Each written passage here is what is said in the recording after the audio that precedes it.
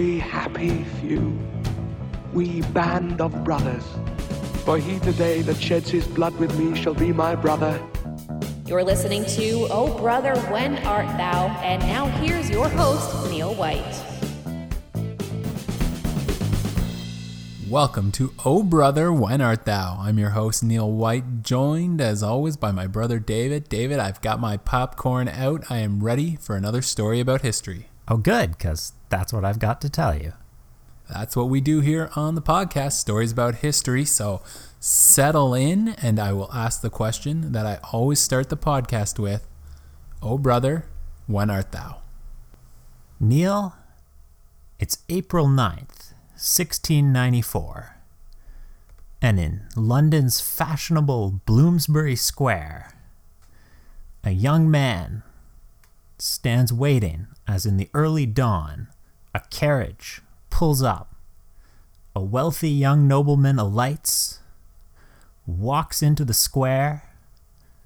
Both men draw their swords, and in a brief moment, the swords cross, they clash, and then the man who descended from the carriage is run through and falls to the ground dead, leaving John Law, the famous economist, standing alone once again in Bloomsbury Square. Oh, just another typical boring economics story, eh, David? That's the plan, yes. All right, no, it doesn't sound boring at all. Why is an economist fighting in a square in London in the early morning? Dave, we've got to dig into this. Set the scene for us in London in 1694. Yes. So, the first point to know about economics in the 1690s is that it's not really an academic discipline at this point. You can't go to a school and study economics. It's not formalized yet. There's no, formal body that will declare you to be an economist or not to be one. You just have to be interested in money and in how it works. And then if you put some effort in and study it, well, then I guess you're an economist. So there's no London School of Economics. There is no London School of Economics for John Law to be studying at. And in 1694, he's a young man. He's already made a name for himself with bold proposals to the Crown of England for how they should be running their financial system. But mostly his real business is not studying economics, because like I said, that's not a job yet. Instead, he mostly works as a professional gambler. Okay, that makes a little bit of sense, I guess. Economics, gambling, sort of the same field in terms of playing around with money, but not something we'd really think of today. There aren't a lot of people sitting on the Fed chair and going to Vegas on the weekends.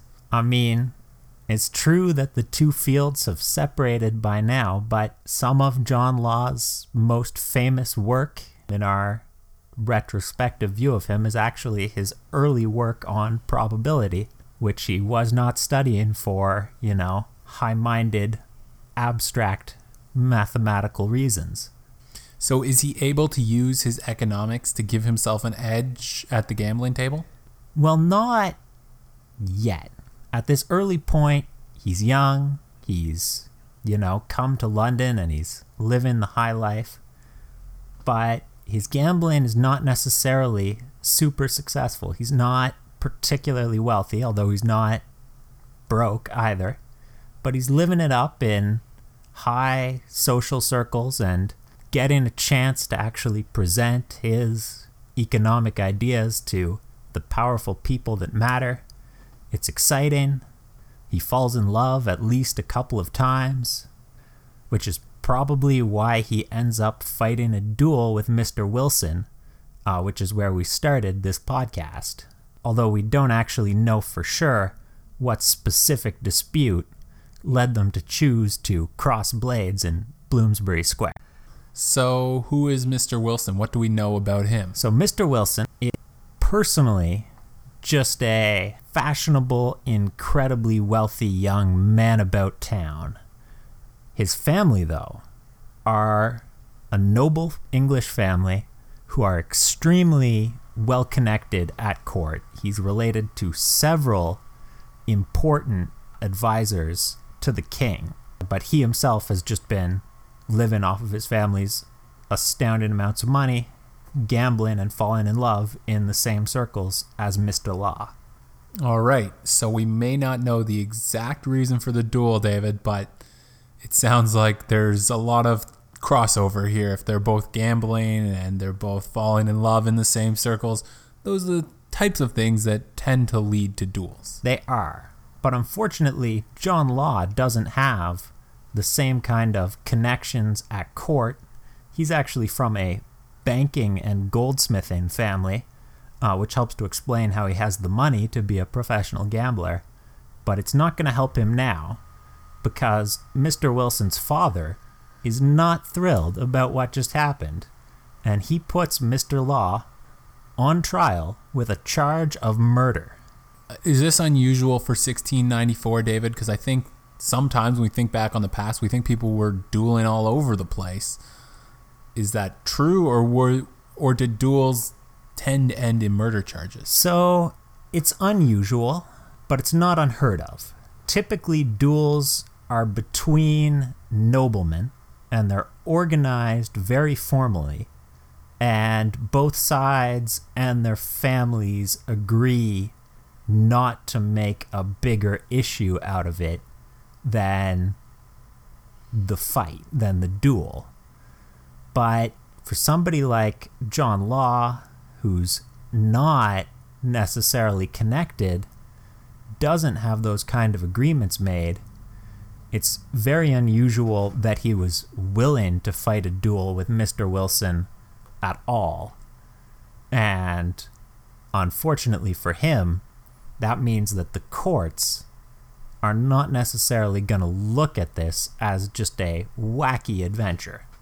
So he could be in some real trouble here.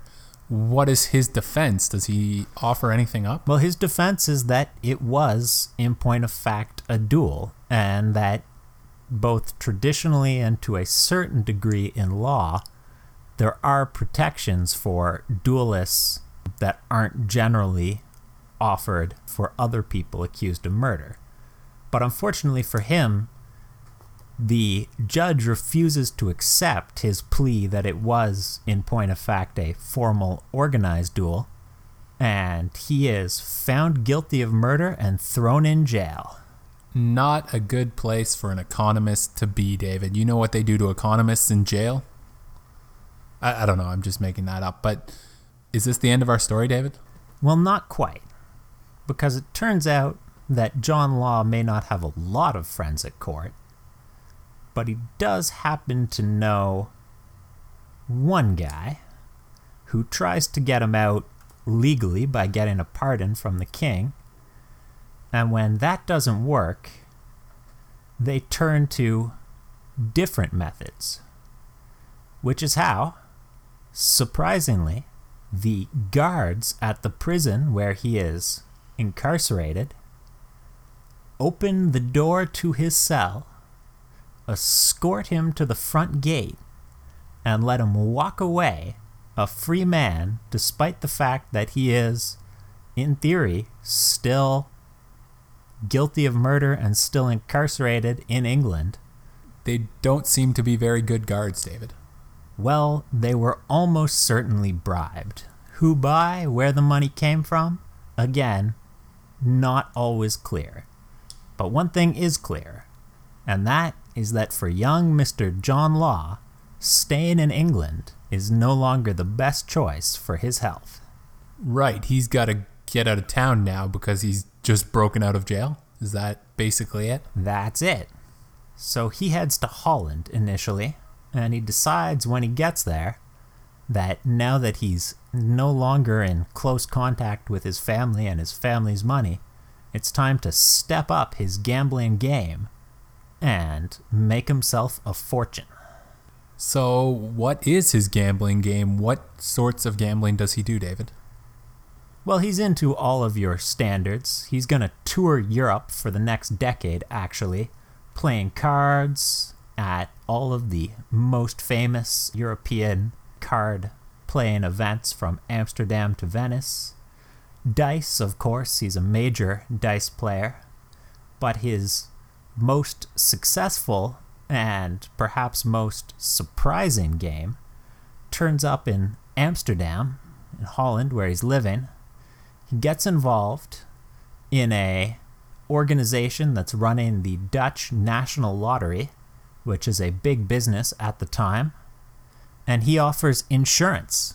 If you buy a certain number of lottery tickets, John Law and Company will insure your potential winnings to make sure that you won't lose everything if you happen not to win.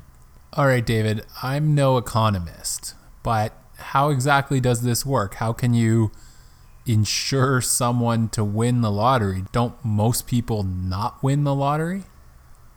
It turns out later that John Law and his friends are actually rigging the Dutch National Lottery, and the way that this scheme is working is that they're simply recruiting a wide variety of people to be the winners of the lottery through advertising this insurance scheme, which requires you to buy a large number of tickets and also pay them a fair amount of money up front before you receive your winnings. When that comes out, the Dutch government are unhappy with Mr. Law, but before they manage to get their hands on him, he's across yet another border, heading for France. He's doing a good job of staying one step ahead of the law, David. He escaped prison in England. He slipped away from the Dutch. Now he's in France. Now he's in France, and his first move is to attempt to contact the Duc d'Orléans, the French king's brother, and offer to run the French national lottery system, which they were currently proposing to set up at the time. Shockingly, his offer was not accepted. They didn't want him to run their national lottery after he used the Dutch national lottery to run a scam? I know, it's a shock, but this initial effort to get in contact with the Duke pays off, and he ends up becoming friends with the Duke and spending some time on more ordinary gambling with the Duke and in his circle. So a few years later, the Duke becomes regent of France when his brother dies, with the heir to the throne too young to take up his duties immediately. And John Law, now good buddies with the regent, has a new plan. He wants to set up a bank, a national bank. Is this an unusual idea for Europe at the time, David? Well, it's a new idea in Europe. The English established their national bank only a few decades before. The Dutch have had a national bank slightly longer than the English. And other than those two, there's virtually no national banks anywhere in Europe, certainly not in France. But the idea has a certain appeal because the finances of all of the major kingdoms in this era are in terrible shape. And England and Holland seem to be doing pretty well with their national banks, so there's a certain temptation to see if it can work out elsewhere. All right, so is he able to convince the regent of France to give him the keys to the bank, so to speak, to let him set up a national bank? So the regent is interested, but he also doesn't quite trust Mr. Law. I have no idea why. So the compromise they come to is that they will set up a bank together, and if that bank is successful, they'll just transfer it over into being a national bank after it's run for a little bit of time. It's a bit of an unusual setup, David. It's a little bit unusual, but it's got its appeal. So John Law goes looking, finds a few investors amongst the French nobility, sets up a bank, runs it for a bit, It's running well. The region agrees. Time to turn this into a national bank.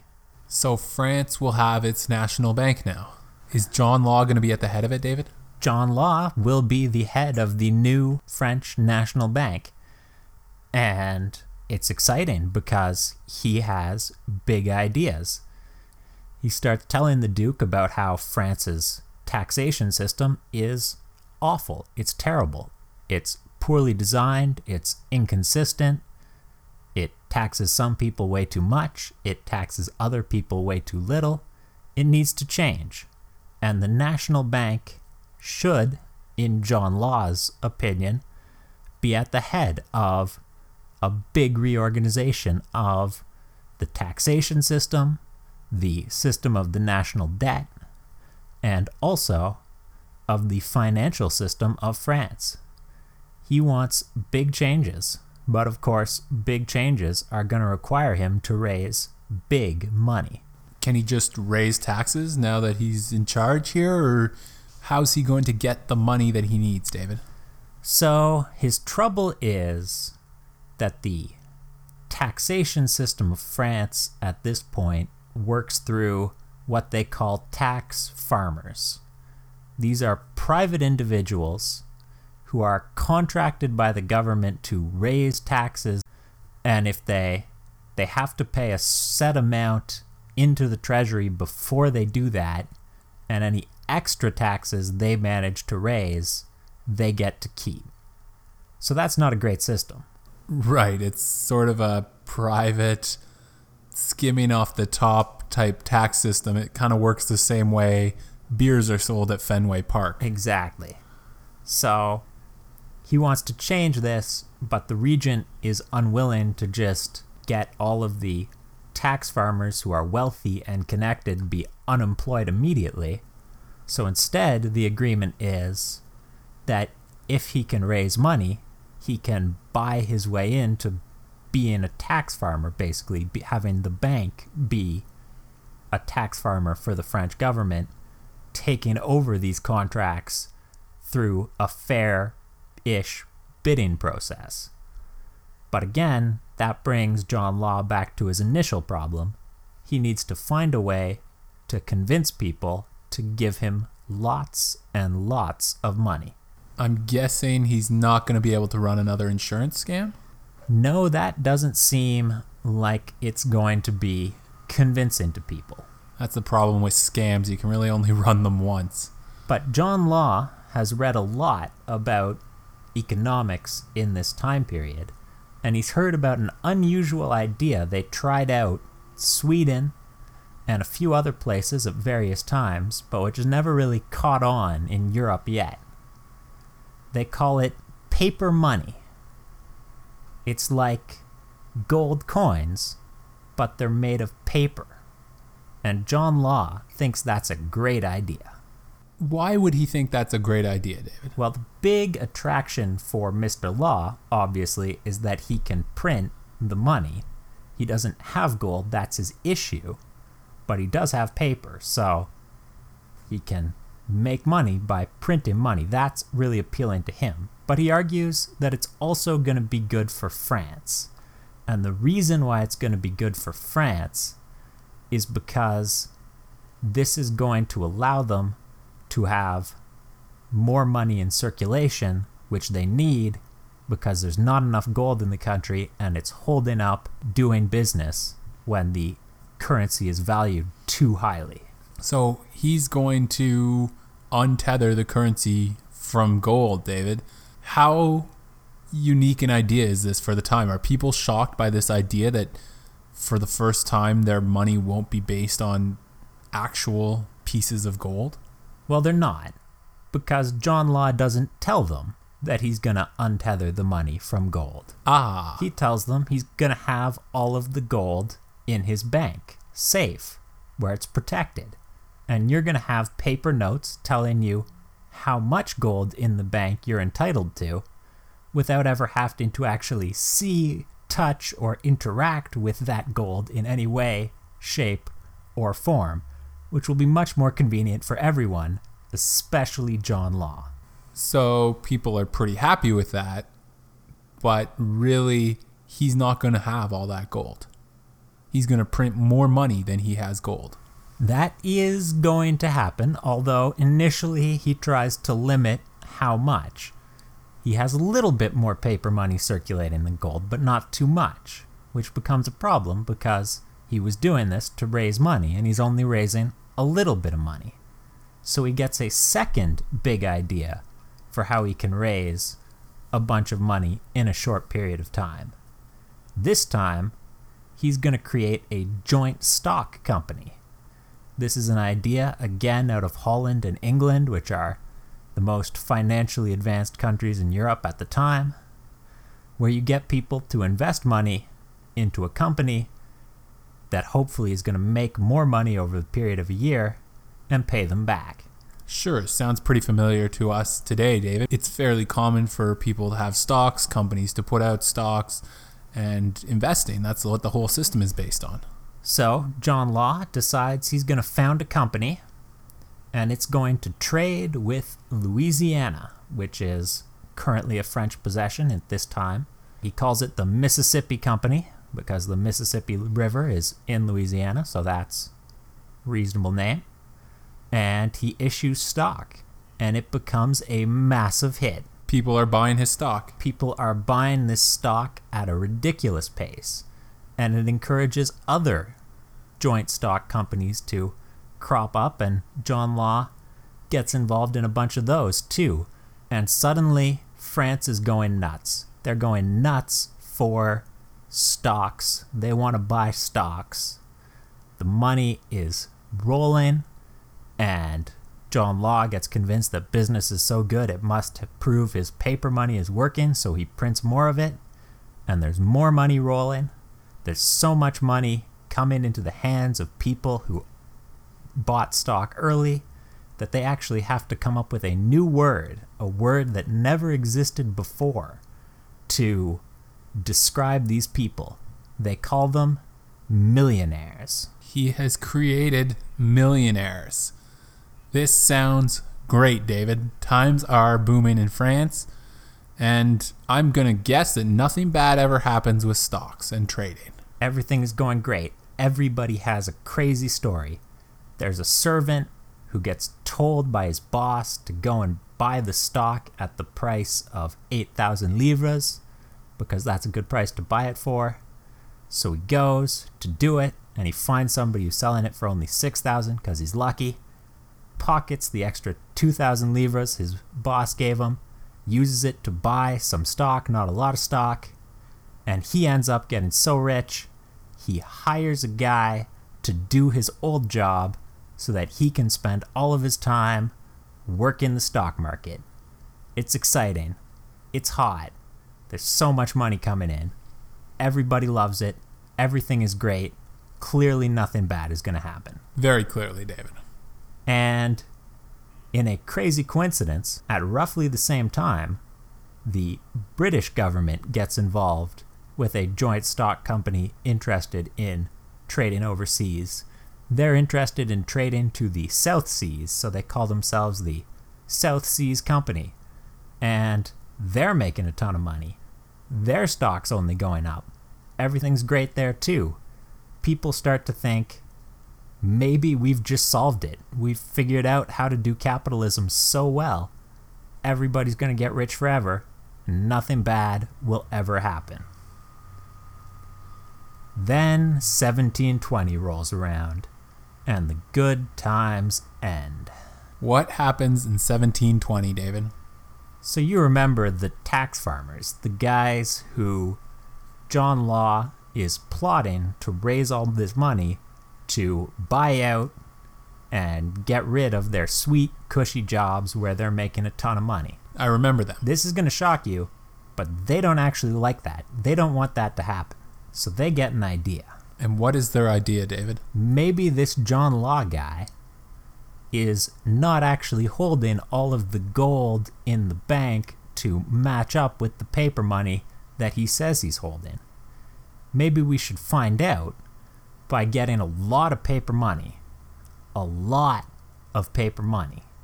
and going to the bank and saying, hey, we want to pull our gold out. You said we could pull out gold in return for this paper money. We want to get all of the gold that this paper money represents out right now. Right now. So to use the term that a gambler like John Law might understand, they're calling his bluff. They show up at the bank. I should point out, they're not the first people to have this idea. John Law's bank has a lot of gold on hand because a lot of different people have tried to show up and demand all the money out, and every time they've paid that money out and gotten even more people desperate to get those paper notes back in circulation because clearly they're good for it. But this time, it's too big. It's too much. They don't have that much gold in the vaults. They can't pay it out. And when other people hear that, they start panicking too. They start asking themselves, is this paper money worth anything? Are these stocks worth anything? Has this company actually traded at a profit in its actual trading business with Louisiana ever once in its entire existence? Side note, it has not. This company is incredibly poorly managed and has been losing money at a ridiculous rate. So, they're trying to sell their stocks, and they're starting to realize there's not that many people who want to buy. And suddenly, it's all going away. All of it. The paper money, the stocks, all of the money, the millionaires. And over the course of only a few months, it collapses so much that once again, John Law is fleeing the country, just ahead of, frankly, not particularly well-defined legal charges of people who are really angry at him, even if they can't define what he's done that's actually illegal. That is a tricky case, David. When you lose all your money in the stock market crash, you want to blame somebody. And in this case, John Law is that somebody. So, does he escape, David, or does he have to duel again? He gets out. He makes it to Venice. Unfortunately, he doesn't get to bring very much of his money along, and he ends up dying in poverty. Although not alone, his wife stands with him to the end in 1729. Is this really the first stock market crash, David? The Mississippi Company and the South Seas Company both crash in 1720.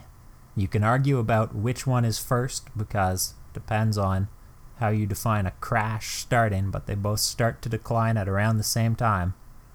And not counting the tulip bubble in Holland, which is very famous in its own right, these are the first two ever stock market crashes.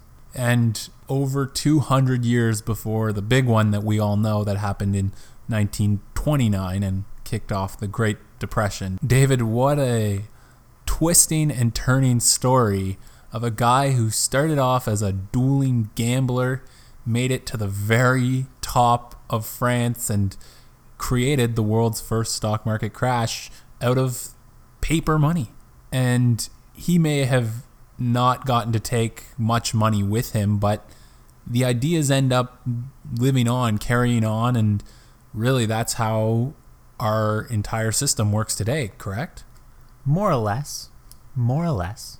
Hopefully with less of the crashing and more of the everyone getting rich and being happy. But interesting to see where it all started. Thanks for telling us, David. Always happy to tell these stories, Neil.